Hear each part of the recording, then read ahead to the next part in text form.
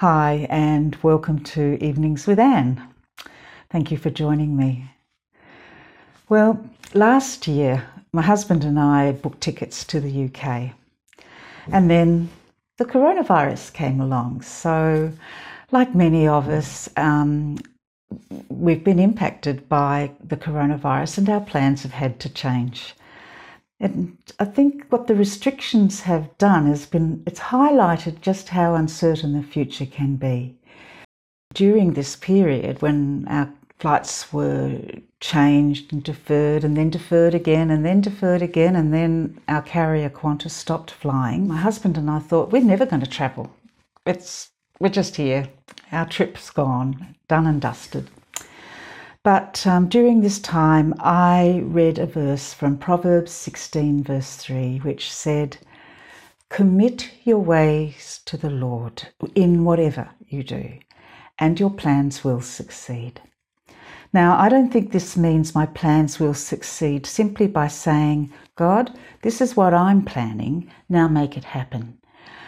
Committing my way to the Lord means accepting that God's plans are always to care for His people, to give them hope and a future. But this can mean taking His followers in directions they didn't expect to be going. With this in mind, Dale and I applied for exemptions from the government to travel outside the country. And then we committed the course of action to the Lord, knowing that whatever the decision, we would be where God wanted us to be, and according to His timing. While we waited for a response from the government, some words of Jesus also encouraged me to keep committing and trusting our way to the Lord. When talking to His followers, He said, "If you decide to live a life of God worship, then it follows that you don't fuss about what's on the table at mealtimes or whether the clothes in your cupboard are in fashion. Look at the birds. They're free and unfettered, careless in the care of God. And you count far more to Him than birds." What I'm trying to do is to get you to relax, to not be so preoccupied with getting, so you can respond to God's giving. People who don't know God and how He works fuss about these things, but you know both God and how He works. Steep your life in God reality, God initiative, God provisions. Don't worry about missing out. You'll find all your everyday human concerns will be met. Give your entire attention to what God is doing right now. And don't get worked up about what may or may not happen tomorrow. God will help you deal with whatever hard things come up when the time comes. Well, just 3 days before we wanted to leave Australia, our exemptions arrived. And because Qantas wasn't flying, we then looked around for alternatives, and we were able to buy affordable tickets from another carrier. We aren't sure when we're going to return to Australia because now our return flights have been cancelled. But Dale and I know that whatever happens, we can trust the timing of our return to the Lord.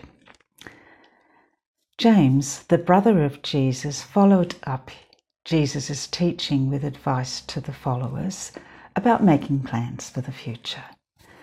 And he said, "Now I have a word for you who brashly announce, 'Today, at the latest tomorrow, we're off to such and such a city for the year. We're going to start a business and make a lot of money.' You don't know the first thing about tomorrow.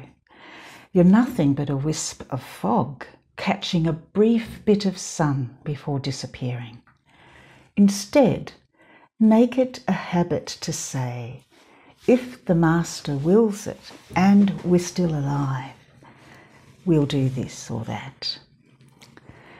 Jesus and James challenged us, you and I, to be willing to let go our own agendas, to be content, to let Christ's currents of divine love meet our needs and shape our futures as individuals and as church communities, to commit our ways to the Lord.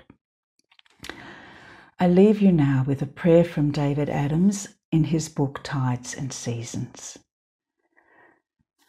God of time, God of space, fill this moment with your grace. God of motion, God of peace, from each sin give release. God of quiet, God of might, keep us ever in your sight. Amen. I will see you tomorrow. Bye for now.